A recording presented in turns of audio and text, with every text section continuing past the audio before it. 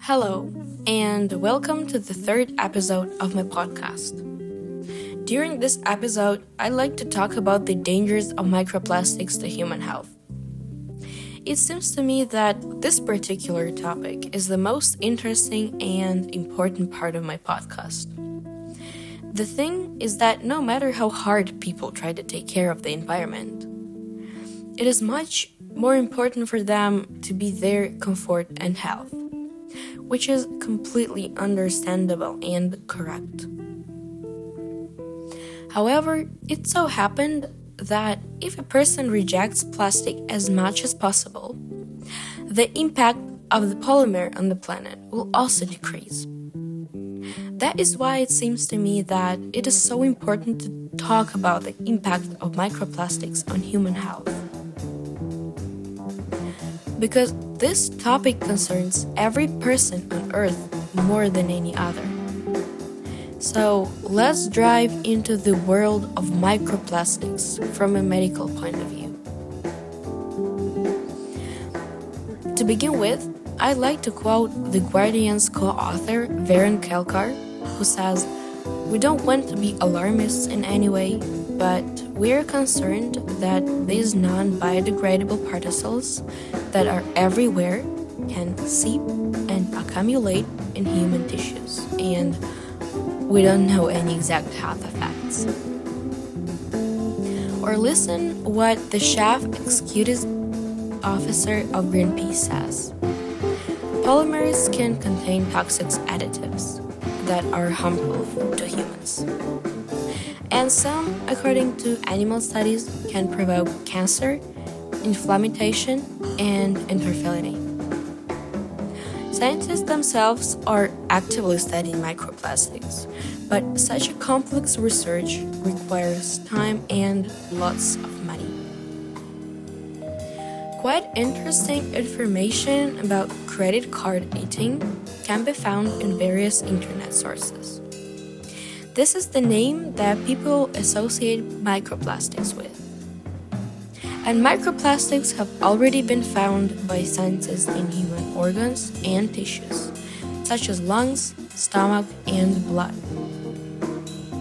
Up to 5 grams in size, they can be matched to a weight of a credit card. About 250 grams can be consumed per year, and this is the approximate weight of a small tablet. Just imagine the volumes of particles that enter your body every day, bank card per day. However, the most interesting is yet to come. I would like to mention that French researchers and scientists found that 79% of bottled water in the country is contaminated with microplastic particles.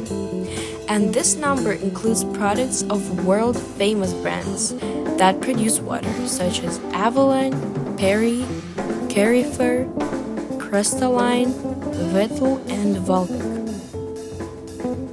Scientists from the Robert Koch Institute and the German Ministry of the Environment also conducted studies on urine and blood samples of 2,500 children aged from 3 to 17 years old for 3 years.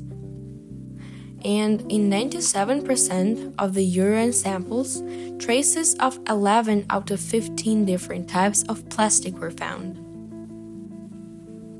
There have been a number of experiments that I'd like to list, because I believe that this would help people to see at the problem of microplastics in a different light.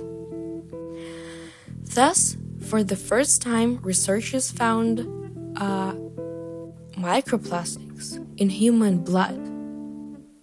Of the 22 participants in the study, 17 people, or 80% of those tested, were found to have tiny particles of the polymer.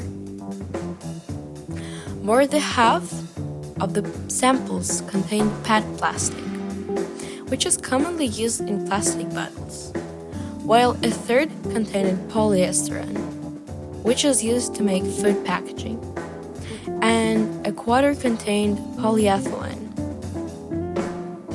However, the most important result of the study was the fact that, as it turns out, microplastics can move around our body through one of the most important systems of the human body, the circulatory system.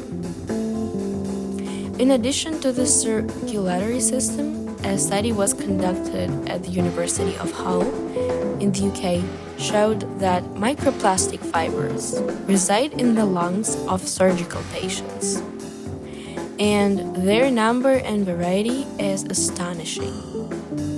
The scientists say that they were stunned to find a rich set of all shapes and sizes. Also, polymer particles were found in the lower lobe of the lung, which means that microplastics can not only circulate through the body, but also settle in its organs. Nancy Nada, a physician and director of allergy and asthma research at Stanford University, states that particles of the dangerous polymer cause lung irritation, dizziness, headaches, asthma, and cancer because in many studies, they are present in the lungs of patients with severe symptoms.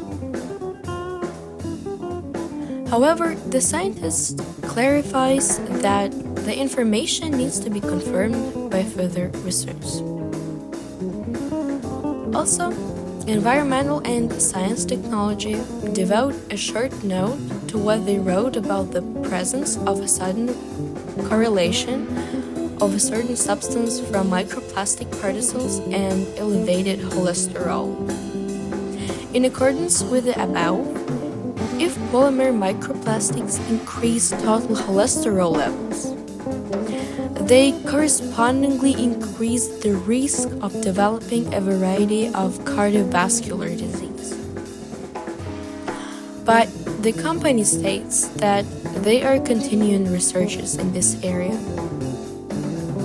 Another interesting experiment was conducted in Turkey by researchers from Vrije University, who published the results of their work in the Journal of Hazardous Materials, which stated the microplastics are a very favorable environment for bacteria resistant to antibiotics, substances that are the only barrier separating humans from dangerous infections, which in itself endanger the future of humans to fight various diseases. All the above research is thought-provoking, isn't it? It would be worth it, because the microplastic problem is a really serious threat. Professor Dick Vitak says, the big question is what's going on in our body? Do particles remain in the body? Are they carried to certain organs such as crossing the blood-brain barrier? And are these levels high enough to cause disease? We urgently need to arrange further research to find out. At the moment, as I said, researches in the field of microplastic continues. And now it is difficult to find out exactly the scale of the microplastic problem for humans and the world as a whole.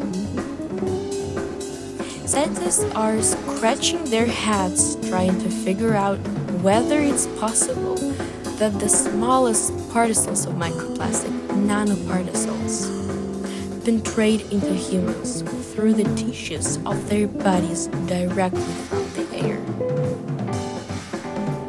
So, I guess it's time to wrap it up. Thanks for your listening.